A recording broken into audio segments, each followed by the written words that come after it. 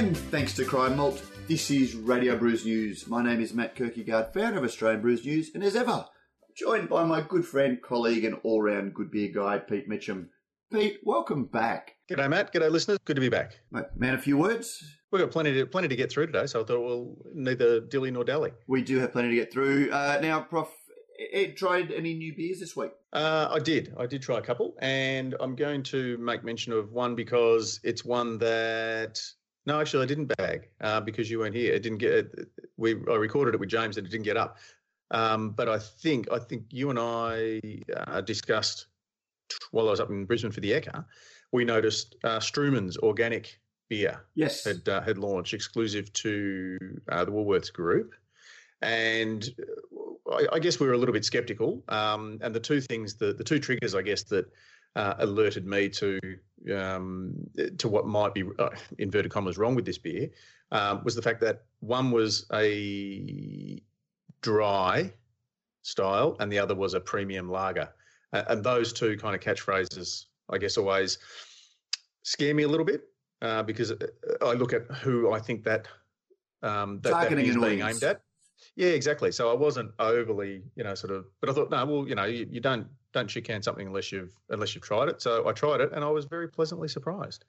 It's not a flavour bomb. It's not particularly, I don't know. There's nothing special about it, but it was a very well produced beer. I'm pretty sure out of Brewpack. So our good friends at Brewpack, which is, I guess, what you would expect, but very serviceable beer. So I thought I'd better mention that since not that I chit-canned it, but that it was better than I expected. Nice one. Well, I was down at Port Macquarie on the weekend doing a tasting as part of the tasting on Hastings at the Latin Loafer. Fantastic. If you're ever in Port Macquarie, head down to the Latin Loafer. They make just superb South American style tapas. The ceviche is particularly good.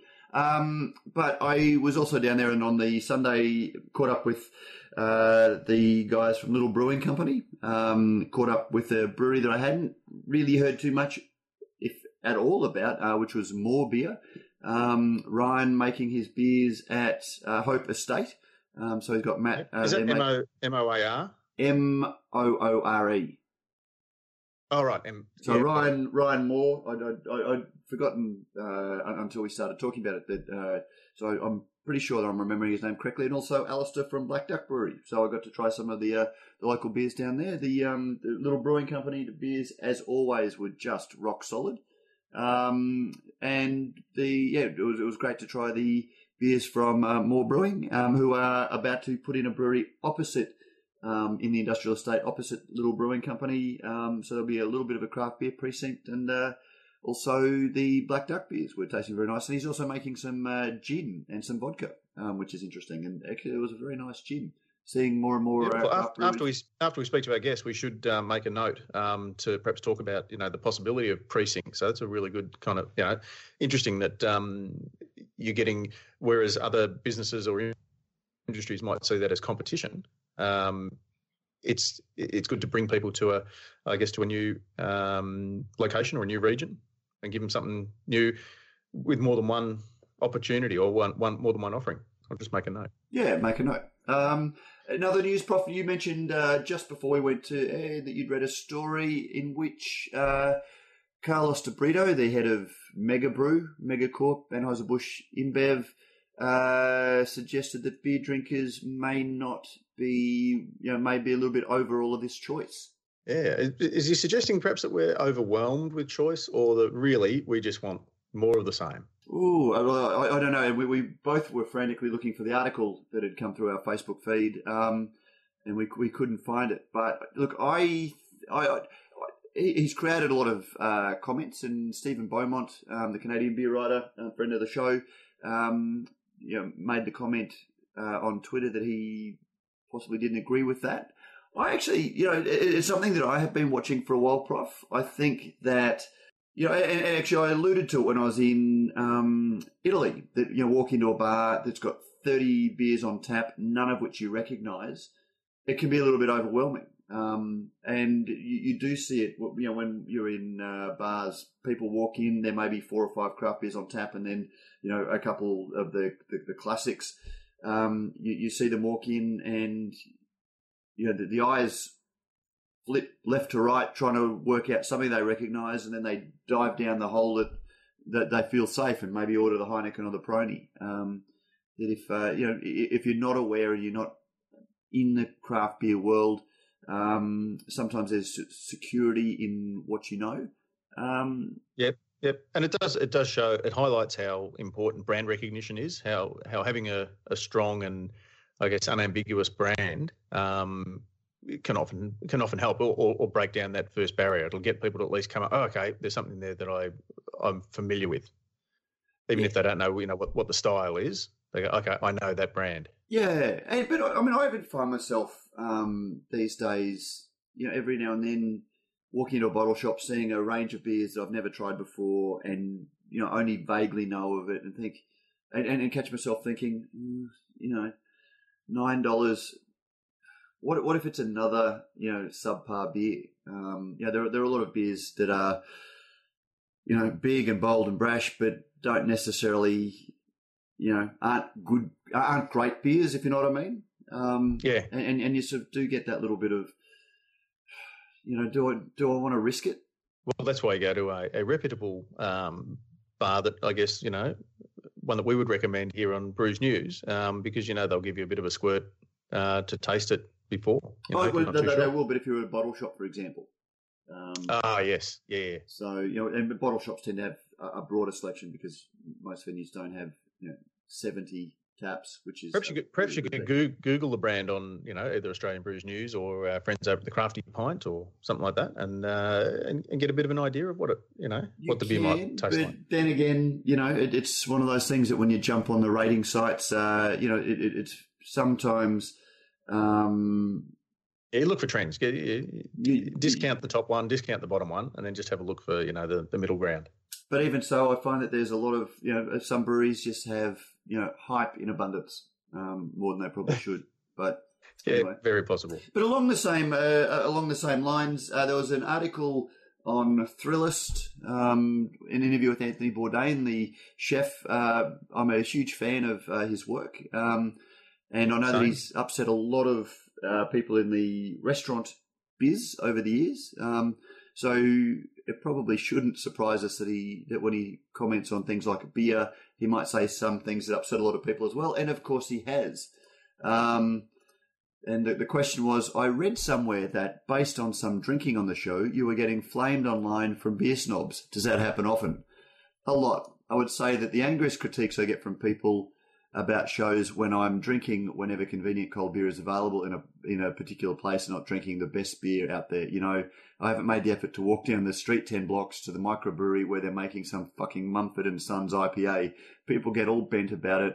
But look, I like cold beer and I like to have a good time. I don't like to talk about beer, honestly. I don't like to talk about wine. I like to drink beer. If you bring me a really good one, a craft beer, I'll enjoy it and say so, but I'm not going to analyze it. I was in San Francisco and I was desperate for beer and walked into this place. I thought it was an old bar and I sat down and I looked up and I noticed there was a wide selection of beers I'd never heard of, which is fine. Okay, I'm in some sort of brew pub. What's good? But I looked around. The entire place was filled with people sitting there with 5 small glasses in front of them filled with different beers taking notes. That's not a bar. That is a fucking invasion of the body snatchers. That is wrong. This is not what a bar is about. A bar is to go and get a little bit buzzed and pleasantly derange the senses and have a good time, interact with other people, or make bad decisions or feel bad about your life. It's not there to sit there fucking analysing beer. It's anti-ethical. And over to you, listeners. Discuss. Yeah, discuss. So have you got anything to say about that, Prof? I think he makes a very good point. I think it's just as bad to be a beer snob as it is to be a beer yob. And I've said that before. And yeah, sometimes just, if you can't be with the one you love the one you're with kind of thing. And when in Rome, all those sorts of cliches. Look, I don't agree to a point. And I'm guilty of being the same with wine. It has no interest to me. It just doesn't do it for me.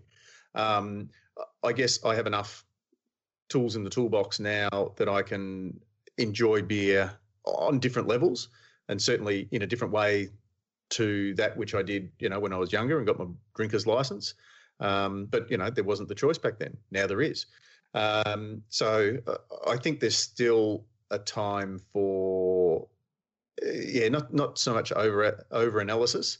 And certainly if you're in company, it's like everyone getting together to have a special night out and then all sitting with your heads in your phones. Yes. I think sometimes just be like Abe Simpson and just eat the goddamn orange. and as I've said ad infinitum, sort of, weep when I feel that beer has become like those nights out at a restaurant where you've got that one friend who is the wine expert and everyone just passes the wine list down to him and doesn't order what they might actually want lest they be judged. It's a hedonistic pursuit, not an intellectual one. And I think you can over-intellectualize it when you should just be enjoying it. Yeah. And if you're worried about what other people think about what you're drinking, then you're possibly in the wrong company. You might be doing it wrong. Yeah, that's right. And if there's only one peanut who keeps doing that, here's the tip. Stop inviting him. Or her. Sorry, did I just assume his gender? Oh, yeah. Anyway, we'll get letters. I'll forward them to you. Anthony Bourdain, I guess we talked about him. I can't remember. I've got a note written here for some reason. But we'll mention Anthony Bourdain now. All right. Anything else? Who are we talking to today, Prof? News, I think. Who are we talking today? to? We are talking to Sir Hendo Henderson, or better known as Hendo. Although I did get to meet Hendo's father, who introduced himself to me as Hendo, the original Hendo. But, okay. Smack down your son. So do we have to start calling Hendo Junior from now on? Yeah, well, very possibly. At least while John's around. Sorry, not John. It's Hendo. We're going to talk to Hendo about some plans that he's got, which I think our listeners will find very exciting, interesting, and of great value. And as always, we started the interview, and I just realised that we didn't, because we've already recorded this, but we started by asking Hendo, who is Steve Henderson, but we forgot to ask him Pacey's poser. We might have to fire that off. But anyway, we did start by asking him, who is Steve Henderson? Oh, gosh. Well, I am Steve Henderson is my alter ego. I'm actually Hendo, and I am one of the partners of Brewcult. Partners, because you are the face, the bald head behind Brewcult. Who else is involved? So we've actually got it's really good now. We've got a growing team. So my business partner is Troy Taylor, and a few of your listeners might know him. He was the gentleman who started the Poorhouse craft beer bar up in Maitland in New South Wales.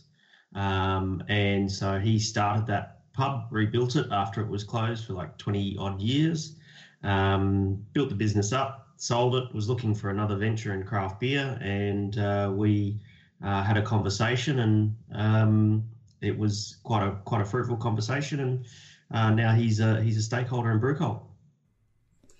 But before you came to Brewcult, you've obviously you worked for a couple of breweries. We spoke to you last, I think, when you were head brewer at Southern Bay. Yep, that's right. Yep. But before that, you worked at Prickly Moses with Luke down there, and you've done a couple of other tours of duty at other breweries. Tell us how you came to brewing in the first place. So I studied the graduate certificate in brewing at University of Ballarat, now known as Federation University. And I was sort of doing that externally whilst I was still an IT engineer. And then I decided I'd get out of IT. And so I went and spent a year with my brother Ian and was making vinegar for a year or so up in the Granite Belt up in Queensland.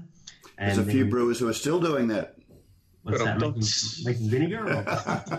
Yeah, making vinegar. Sorry.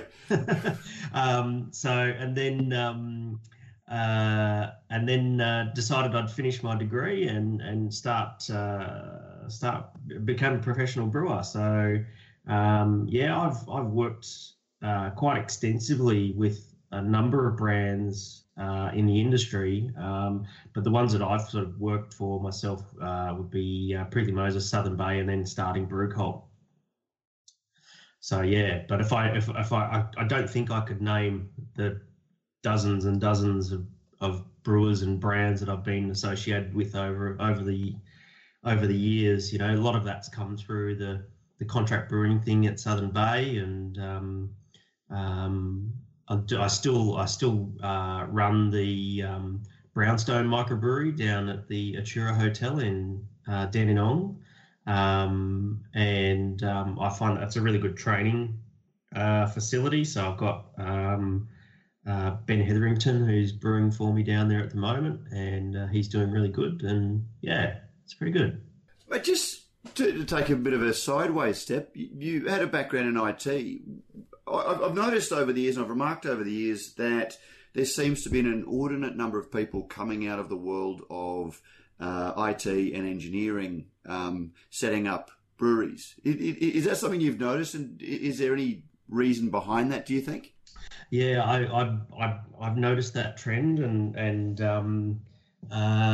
you're absolutely right. I think, I think I heard someone say once that all brewers are engineers, and I can't speak for all of the other sort of former engineers that have become brewers, but I know for myself, coming from an engineering background, and what made me sort of leave IT was when you're doing engineering, it's very sort of analytical and process thinking, a lot of problem solving, and it's still like that in brewing, and I do enjoy that aspect of things, but with brewing you get the added sort of pleasure of the sort of creative, I don't know if it's your left or your right brain, but the creative aspect of it, where I can go, what colors can I create, what flavors and aromas can I create, and it's not it's the polar opposite of being an analytical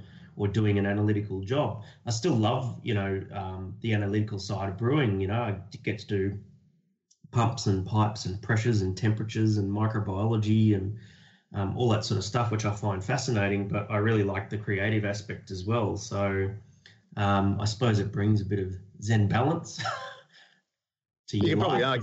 You could probably argue too, Hendo, that at least when you're brewing, when somebody else does take your job, it's more likely to be somebody local.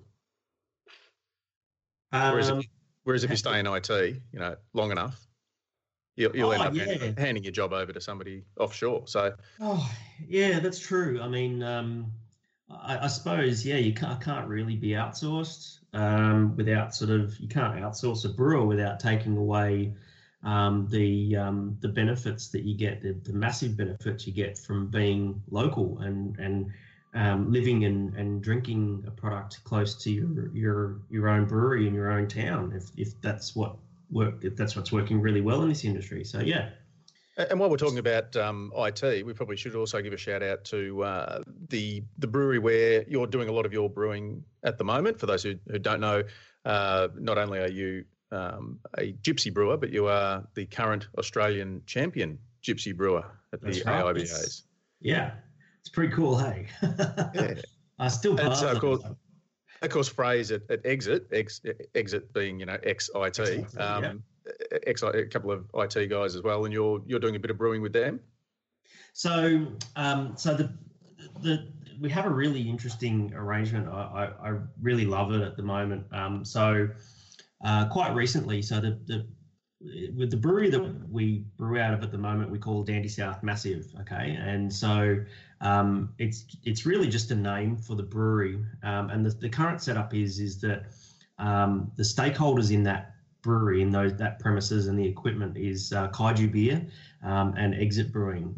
So between them, they effectively own the brewery.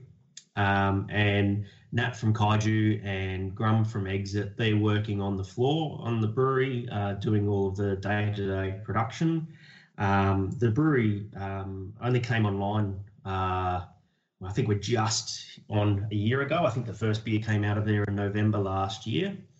It's an amazing brewery. It's real sort of, it's all, a lot of the kit when we first started was all Italian kit. So it's like driving a Ferrari. And so, after works is Kaiju and Exit, the stakeholders in the brewery, and I sort of act as the production manager there. So I don't get to work on the floor, but that's why I go and do the brewing over at the Brownstone Brewery, so I can actually get on the tools.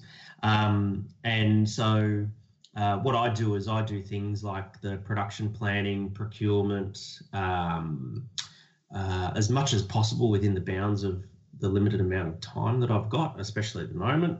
And Nat and Grum do an amazing job on the floor because, as is with any brewery, there's always teething problems with it.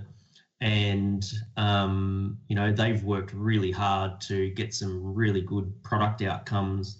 And case in point is what happened with the Champion Gypsy Brewer Award thing at the ARBA. So we did, we had a few quality issues sort of in the first quarter of this year. And a lot of it was revolving around the fact that Nat in particular didn't have enough time and, troubleshooting problems in order to take on an overseeing role. And he wanted to focus on those things. And so I sort of stepped in about March or April. And I just took on, we put in some really basic quality management, SOPs, procedures, and we did a little bit of basic production scheduling, and pretty much within 6 weeks we sort of doubled the output of the brewery on a month-to-month basis. But then we also did batches of Thanks Captain Obvious and Cthulhu on the Moon, which both went on to win gold medals at the ARBA. So we had a really quick and really fruitful sort of outcome there, with what we were doing. And so, we decided that we would sort of continue on with that, and that's kind of how it operates today. With that, Hendo, in terms of that business model, is that the way forward for craft beer, do you think, in this country? Because when you look at it, there are lots of breweries opening up. You've effectively got 3 breweries all sharing the same equipment, mm-hmm. which, who in another, situation would all have their own kit to still produce, I guess, in the initial stages at least, the same amount of beer. Is this the way forward, do you think, for sort of, I guess, sharing of kit? Yeah, look, this is really the second iteration of Kaiju Exit and Brew Cult working together. We were all under the one roof when we were over at Cavalier, but it was a very different model where we each had our own tanks and we all did our own brewing and we all did our own packaging, and it was very separate. And when we started things down at when Kaiju and Exit started things down at Dandy South Massive, they decided that it was going to be a little bit more of a close-knit,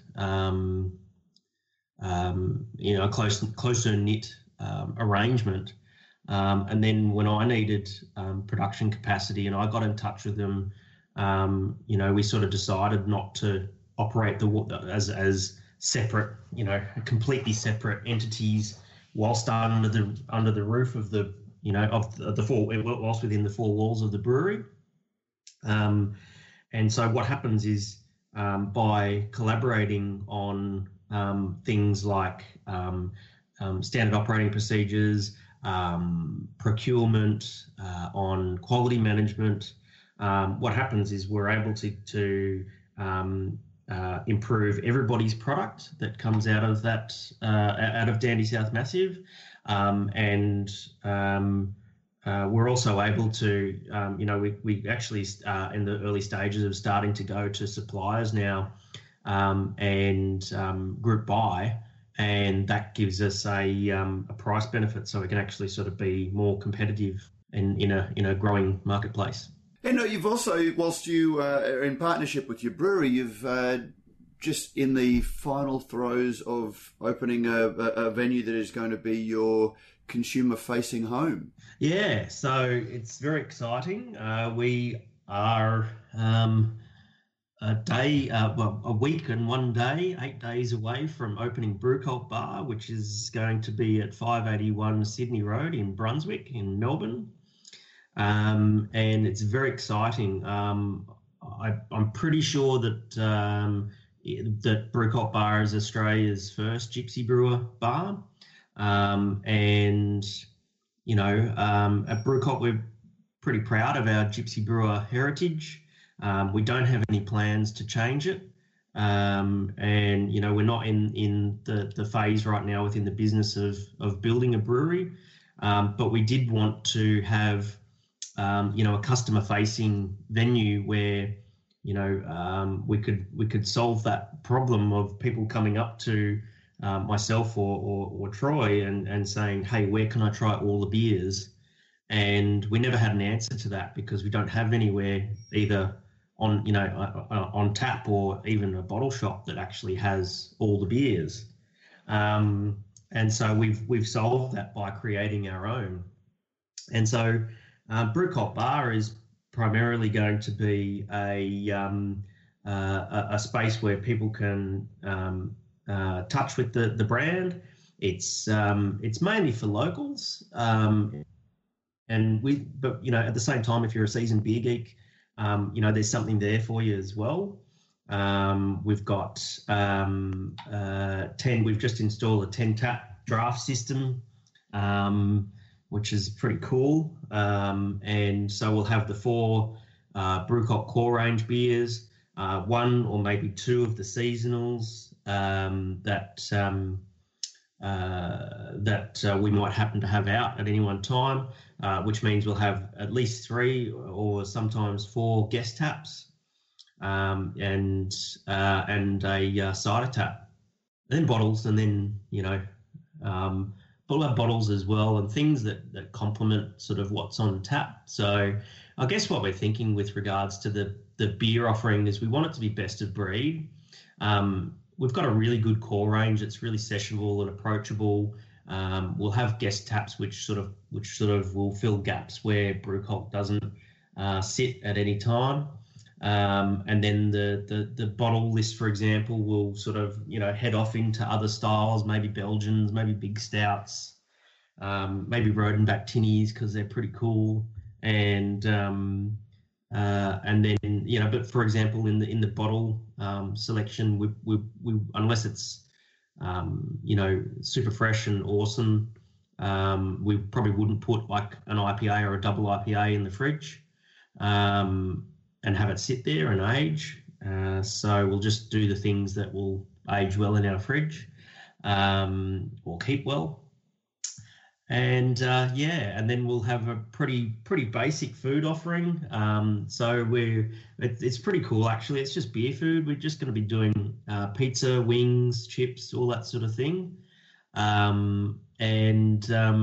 It's got a really rad beer garden out the back, and it's got a great function space upstairs. So it's a cool place. I was just going to say, Matt, for perhaps for your Brisbane listeners, if you think kind of the warm but I guess kind of rustic feel of, say, the Mill on Constance, in Sydney perhaps it's a little bit it's got a bit of a tap house vibe, exposed brick and all that sort of thing. And for those in Melbourne, it's one of 2 styles that you get in Sydney Road, I guess, Hendo, in Brunswick. It's either very bright Victorian building. So what we're doing with the decor of it is we're keeping the exposed brick, but then it's going to get overlaid with a lot of bright colours. So we're using our sort of corporate bright blue colour behind the bar and up in the upstairs area. And then we've commissioned a really awesome artist, Emma Livingston, she's done some of the artwork at the Scratch Bar in Brisbane, and she's done this amazing mural piece, which is going to get mounted at the end of the week. So it's about 2 meters tall and about 5 meters long. And so we'll sort of reveal that on social media in the coming days as the piece gets completed. But she's been working for weeks on that. It's been really cool to watch that come together. That's just going to make it a really cool, bright, vibrant space, but whilst keeping with its sort of Victorian heritage. And how much of the bar, a lot of gypsy brewers talk about we're going to open a brewery, we're going to build our own brewery. And you've gone another way. You've gone an outlet for your beer. How much of that, if any, is because you recognise that the margins that come from having your own retail space, the brew bar approach that a lot of our craft brewers are going, and there is increasing competition for taps, that you're not going to get a full showcase of your beers at other bars around the country? Yeah, look, I mean, I don't make any secret of the fact that part of the decision for opening the bar is to actually have a retail space, which if you draw a comparison with other breweries that go and open a brew pub or a cellar door or something like that, it's a very important part of the business that helps to sustain and grow the business. And we did look at opening a brew pub in Brunswick, in a location not too far away from where the bar is. But because it's inner city Melbourne, the local councils tend to be very, it's a lot of town planning and a lot of process to build a manufacturing facility in what is normally a residential area. And the cost associated with that is quite prohibitive.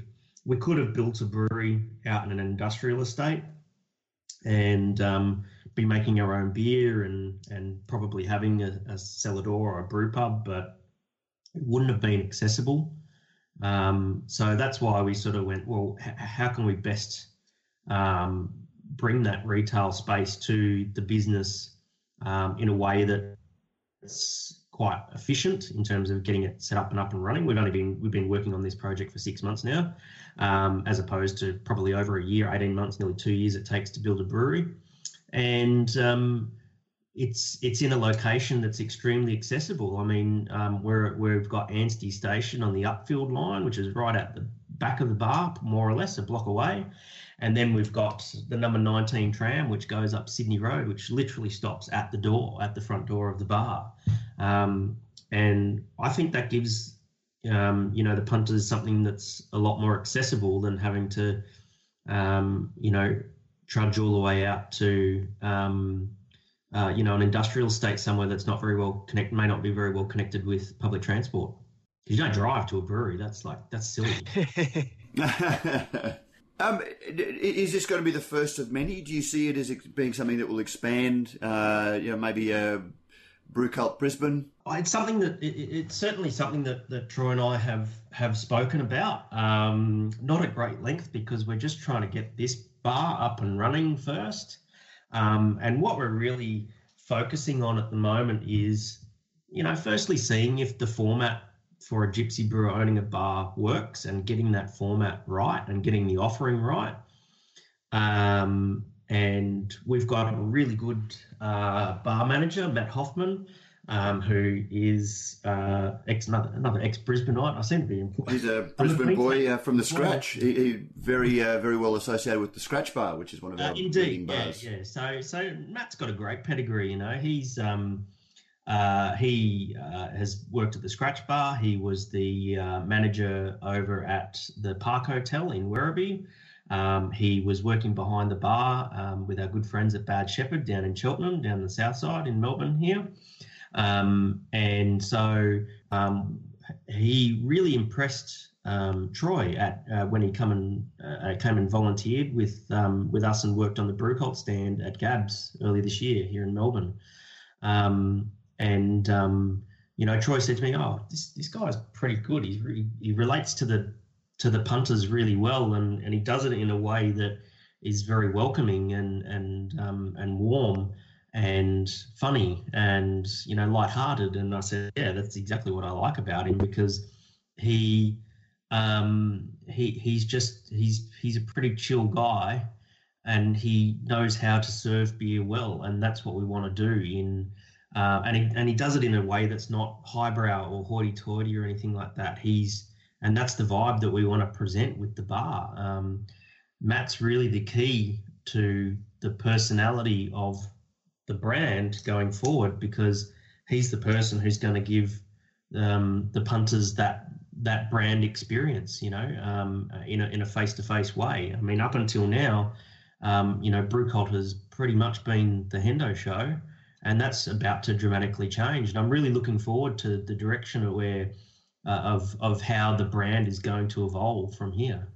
Looking a little bit broader than the bar, what's your read of the direction that craft beer is headed, or the beer movement is headed?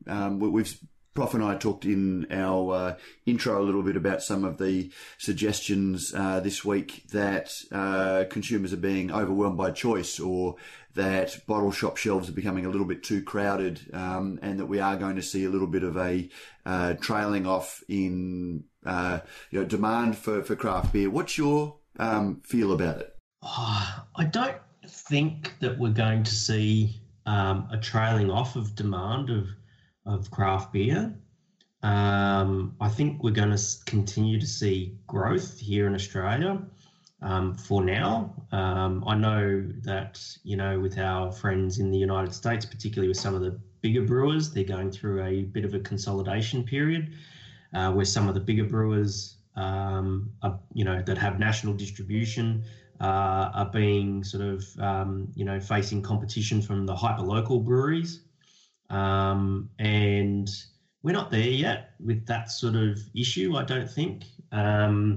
But when you talk about when a market is getting crowded, I think what we as craft brewers need to do is we need to sort of get back to our roots and start bringing craft beer to a broader audience. The market's getting crowded and there's no denying that. But it's getting crowded in the places that are already serving craft beer.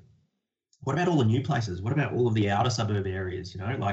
If I think about the suburbs where Brewcult product is distributed, it's mainly the inner northern suburbs of Melbourne, with a little bit of a smattering around the rest of Melbourne. A little bit in the west side, a little bit in the southeast. In Sydney, it's very it's a very broad smattering, but it seems to be focused quite heavily on CBD, Surrey Hills, Newtown, and that sort of thing. Brisbane is going through a really interesting phase at the moment. In fact, Brisbane's probably I think is probably the most vibrant and will sustain, see sustained growth, because there's craft beer bars sort of opening up all across the town, and there's craft beer bottle shops opening up, or the range in bottle shops is expanding, and it's heading out into the suburbs and doing so at a pretty good rate. So that's my sort of take on it, is that we need to stop trying to sell new breweries to the places that are already doing craft beer and go and find new customers out there. They're out there. They just haven't tried beer yet. So you don't see craft beer as being a metropolitan thing? It's not in there with the turmeric lattes and the things that are a little bit fashionable and trendy. If you move out of the inner city, you don't start seeing quite the same level of novelty plates, for example. You don't see the slates, you don't see the wood that are high fashion in the city. You don't see craft beer as fitting into some of those urban trends? You think that there's a future of it out west, out in Western Queensland, for example? I hope it does. I hope we do get out west in Western Queensland. I hope we do start to grow into, rural and regional Australia, as well as the outer suburbs of the major metropolitan cities. Because at the end of the day, we're just, you can't just we can't all be beer geeks. The people are going to have differing interest in craft beer, but I think there will always be a growing market for people who want to try good beer. And just on the flip side, there will always be people who'll just drink Carlton Draft or VB or Forex Gold.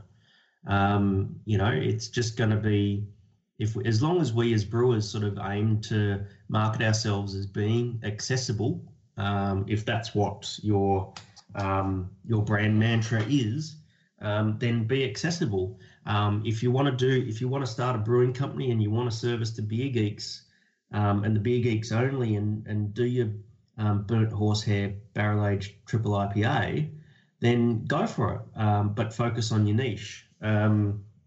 Like the analogy I like to use is that, we're all, us brewers, we're all like kids playing in a sand pit, and the sand pit is growing in size, and you can come and play. You just got to find your place in the sand pit where you're not kicking sand in other kids' faces. That's a really good what part of the analogy, sand? Well, what part of the sandpit is Brewcult playing in? It constantly changes. Whoever will have him. Yeah.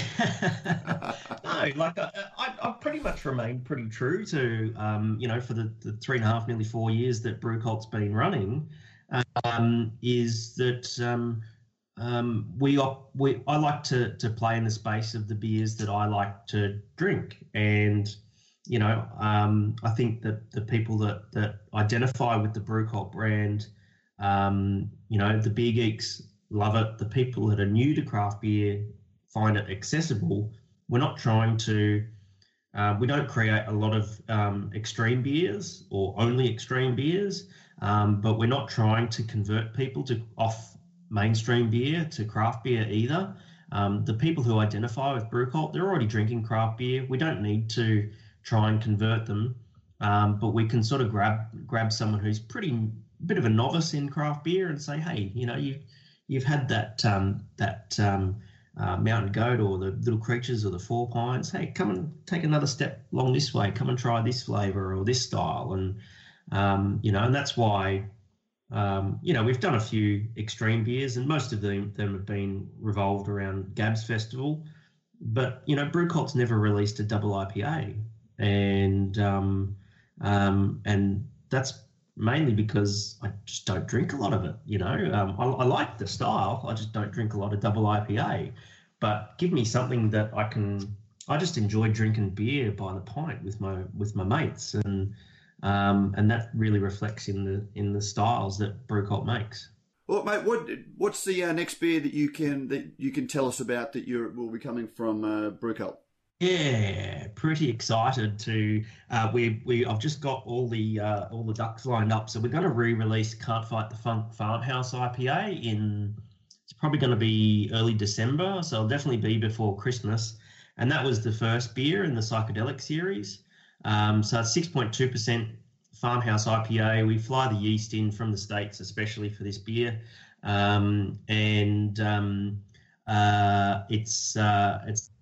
it's a lot of fun to make, and it's a really smashable 6.2% beer. And I'm stoked that we're re-releasing it. And then I've got a few tricks up my sleeve as soon as this bar is up and running. The good thing about having the bar is that we can start to increase the innovation within Brewcult again. We did a really good job sort of, getting a 4-beer core range up and running, but then that sort of made the seasonal beer releases slow down a bit. We're pretty happy with our core range now, so we're going to start to ramp up the seasonal releases again. So, for example, this year we've only done 2 new beers, that being Gingerbread Maniac and Blood-Sucking Geeks, which is our Sydney Craft Beer Week collab, which has only just come out. Next year I'd like to do 5 to 10 new beers at least, and we'll be on a firm footing to be able to start to do that. I'll have to fire up my Brewmaster and everything. It's going to be cool. Oh, mate, we can't wait to try those, and look forward to getting down and checking out the Brewcult bar in a little over a week. I look forward to all the punters coming and stopping by our bar in Brunswick and having a beer and some pizza or some wings and have a good time. And Prof, thank you so much for your help on our Busy Bee Day last weekend. It was very much appreciated. I'm very grateful. Mate, any working bee that pays you in pizza and beer, sign me up. Awesome. Thanks, man. Good on you, Hendo. Good luck with it, mate. Yeah, thanks, guys. In a garden, what a garden. Brews News is made possible by Brewpack, Australia's #1 craft contract brewer. With over 100 craft beers and ciders on the roster and counting, Brewpack specialises in offering growing craft breweries a home for their packaged and kegged beer, no matter how crafty. Serious about handmade beers, and with an open-door policy, Brewpack's brewers love having passionate, hands-on partners in the brewery. Thinking about craft contract brewing? Think Brewpack. And yes, we thank Brewpack for not only making a whole lot of great craft beers possible, but also for making this podcast possible. There you go, Steve Henderson from Brewcult.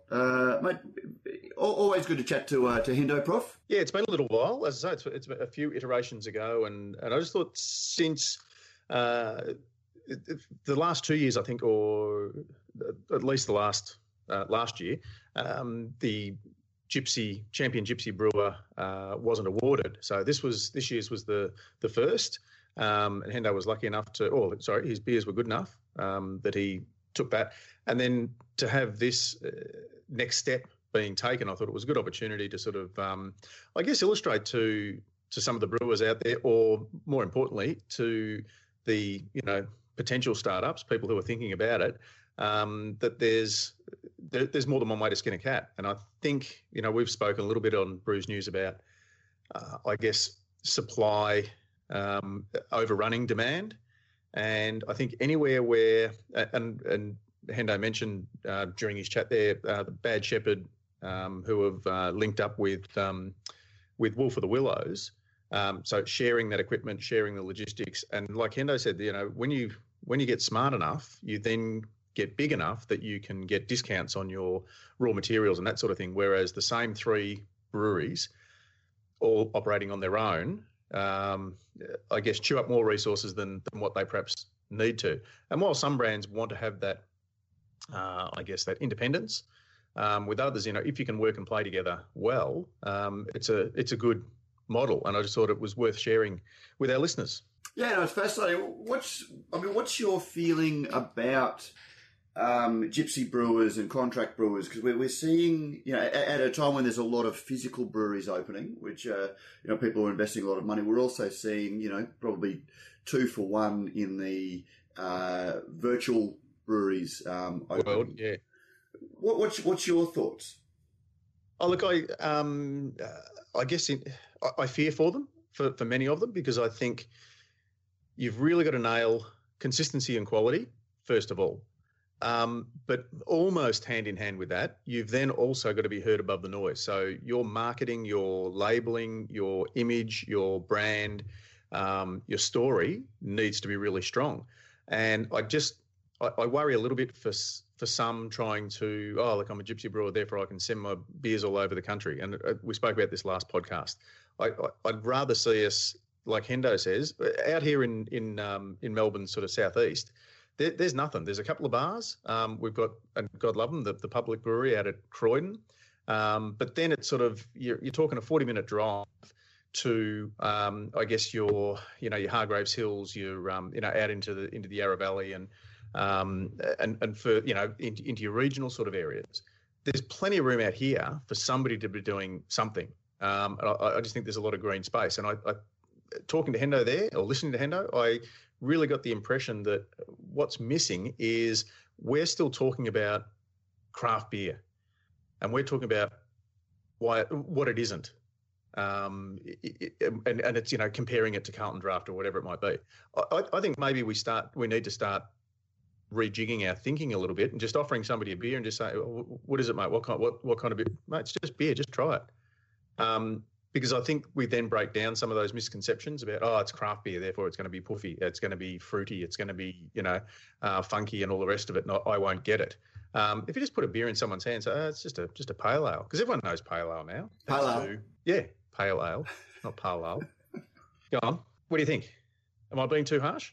I'm not wishing any particular ill will on any of these brands, but I think you just need to tread carefully. No, look, I agree. I think if you've got a strong brand and you're finding your niche, good luck to you. My fear is that you do get a lot of, and this follows a little bit on from the Anthony Bourdain stuff that we talked about in the intro. He said in one of his, I think his first book, there are a lot of people who... Remember to talk about... So I'm just writing myself notes so that when we record the intro, we mention that. Got it. Oh, sorry, giving away the magic. But he talked about the phenomenon of people who love to cook. They're very good. They have great dinner parties, and everyone says, you should open a restaurant. And next thing, they've opened a restaurant. And everything we loved about what they did gets lost in the fact that you run a restaurant. Yeah, and just enjoying cooking and making nice food is to some extent the smallest part of what you do. There are some, so I worry about the number of guys who think, I love this home brewing, everyone loves my beer, I can turn this into a business. And the other thing is, and I raised it with Hendo, is that there are a whole lot of unexplored territories for beer, as I said. But when you go out west to Western Queensland, Great Northern is the beer that they drink. You can give them some of this other stuff, and it doesn't exactly fire the imagination. And it is a hard sell getting these people in. And you do tend to see when somebody does go in and blaze a new trail, suddenly there's a whole lot of people coming in behind them. I want to be next. Hey, that was a great idea. I should have set up there, because there's obviously demand there. And next thing, you've got 4 or 5 bars. Now, sometimes that's great because you create the precinct. Sometimes it, almost strangles the... cannibalize each other. Yeah. So, I mean, look, as I said, good luck to anybody who does it, but I don't think, I don't think this kumbaya, everything is wonderful. It's just onwards and upwards for beer is the way you should be approaching it. Oh, for sure. And look, at its very essence, this whole craft beer thing, inverted commas, is very collaborative. It is very supportive. It is a very non-competitive. But when you're in a bar trying to sell an account and it's you versus somebody else, you're not going to back them. You've got to back your own horse in the race. So, when the rubber hits the road, at the end of the day, you've got to look after your shareholders. Now, whether that's you and your business partner, whether it's you and your family, or your mum and dad's money, or whatever it might be, it's just a natural thing. You got to look after yourself. So I think good luck to Hendo and his crew. He's got a great crew on board. I don't know, what's going on up in Brisbane at the moment, Matt, because his mural painter has come. Yeah, she's from Brisbane. You got Ben Hetherington, who from the scratch. You got Matt Hoffman. They've done pretty well. And I'm not sure what it is about Brisbane. Brisbane, a lot of the beer community is peopled or populated or staffed by some very creative types. And that's one of the things that has really driven Brews Vegas. There are people, from the worlds of photography, from the worlds of art, from the worlds of design, who have been doing it. And I think Brisbane, has a bit of a saturation point, and Melbourne is a bit of a mecca for people who are very creative. You've got some great creatives down there, and it's luring some of them away because, again, Melbourne just has such an exciting street culture for people who are creative. And look, in a broad sort of business sense, looking at this particular model and ones like it, you've got more strings to your bow, so that you've got your brew pub model, I guess, where not that Hendo is going to be brewing at the Brew Cult bar, but he's got that consumer-facing opportunity for people to engage with his brand. He's got the food, so the hospitality side of things, and then back out the other end, still out at the Dandenong Massive, he's still got the wholesale side of things. So you continue, you have three streams to your income, but all being, I guess, run by the same core group of resources. Yep. So it's definitely we'll follow it with interest, and I'm sure plenty of others who are either doing it or thinking about doing it will be watching very carefully as well. Cool. Well, mate, we might move on to very quickly cards and letters. Music, Lockie. Oh, the lonely days are gone. I'm coming home. Well, my baby, she wrote me a letter.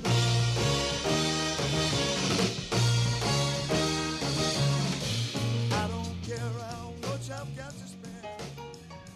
Nothing on iTunes this week. Remember, listeners, if you do like what we do, you can support us in a number of ways, and one of those is jumping on iTunes, giving us a rating, and letting us know what you think so other people can find us as well. We had one email this week, Prof, from Thomas Frederick Rowe, aka the Beer Doctor. It was a lovely letter. Yeah, I enjoy listening to your podcast, especially enjoy the conversation about yeast with the founder of San Francisco Yeast Company. In 3 days, I turned 61 years of age, and as a long-time seeker of tasty beer over decades back to the 20th century, God, he sounds a bit like us, Prof, I became quite aware a while ago that beer, as Dr. Jim said, when asked about science and art, involves a lot of hard work. As a beer writer, I came from the James D. Robertson, Michael Jackson school of approach, where tasting beer was more important than any popular consensus, especially because when I first tasted such world-famous brands as Duvel, Rodenbach, and Anchor Steam, there was no internet. Do you remember those days, Prof? Sure been a long time, Tint MD. Just some wonderful folks who contacted me through mail or telephone.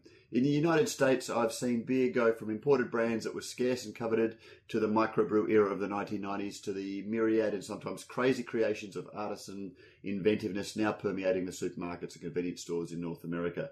As a beer consultant, I help bar and store owners by finding often overlooked brands that I knew about, especially because I did not differentiate between craft and macro. The most important thing to me is whether a beer, whatever its style parameters, actually tastes good. Thus, I've enjoyed beer from all different brewing styles. But enough of this. You can check out my thoughts on the subject at my website, beerdoctor.wordpress.com. And I haven't had a chance, but I will be checking that out. Keep up the good work. I enjoy listening. I'm sorry that my present economic circumstances prevents me from making a donation. With best regards, all the best, Thomas Frederick Rowe, the Beer Doctor. Thank you very much for emailing us, Thomas. And that brings up two things, listeners. You can let us know what you think. Correct us. Give us a bit of attitude adjustment, or even tell us that you agree with us on those few occasions that you do. But you can also support us financially by clicking the links in the show notes and either making a one-off donation towards the cost of the show or even make a regular donation, both of which would be very much appreciated. Prof, anything in that? I actually really liked some of the brands that Thomas, if I can get very familiar, Duvel, Rodenbach, the classic beers that when I was first getting into beer, were the mark of a good bottle shop, and these days don't necessarily get the love that they otherwise deserve. No, exactly. And Hendo, just mentioned, Rodenbach in cans. That's just a great product.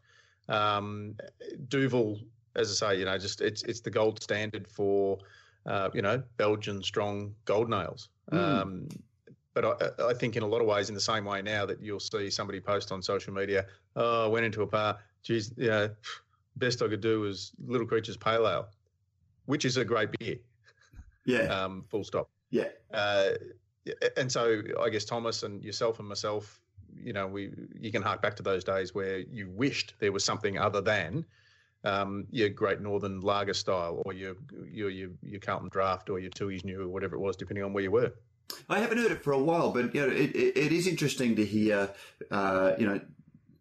people who have come to craft beer in the last 2 or 3, or who have come to beer in the last 2 or 3 years, and they've been excited by the flavour of beer, and they're talking about beers from modern breweries that are versions of a classic style, and when you talk to them about it, they haven't tried the classic style. So that they're talking about sour beers without ever having tried a classic sour.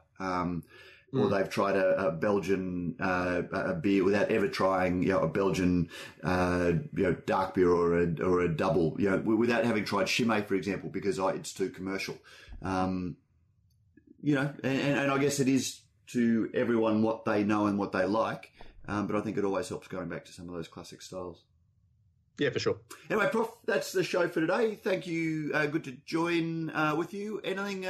We're still trying to get some guests tied up, so we might not tease next week. We might just sail on out of here on a little bit of polka music.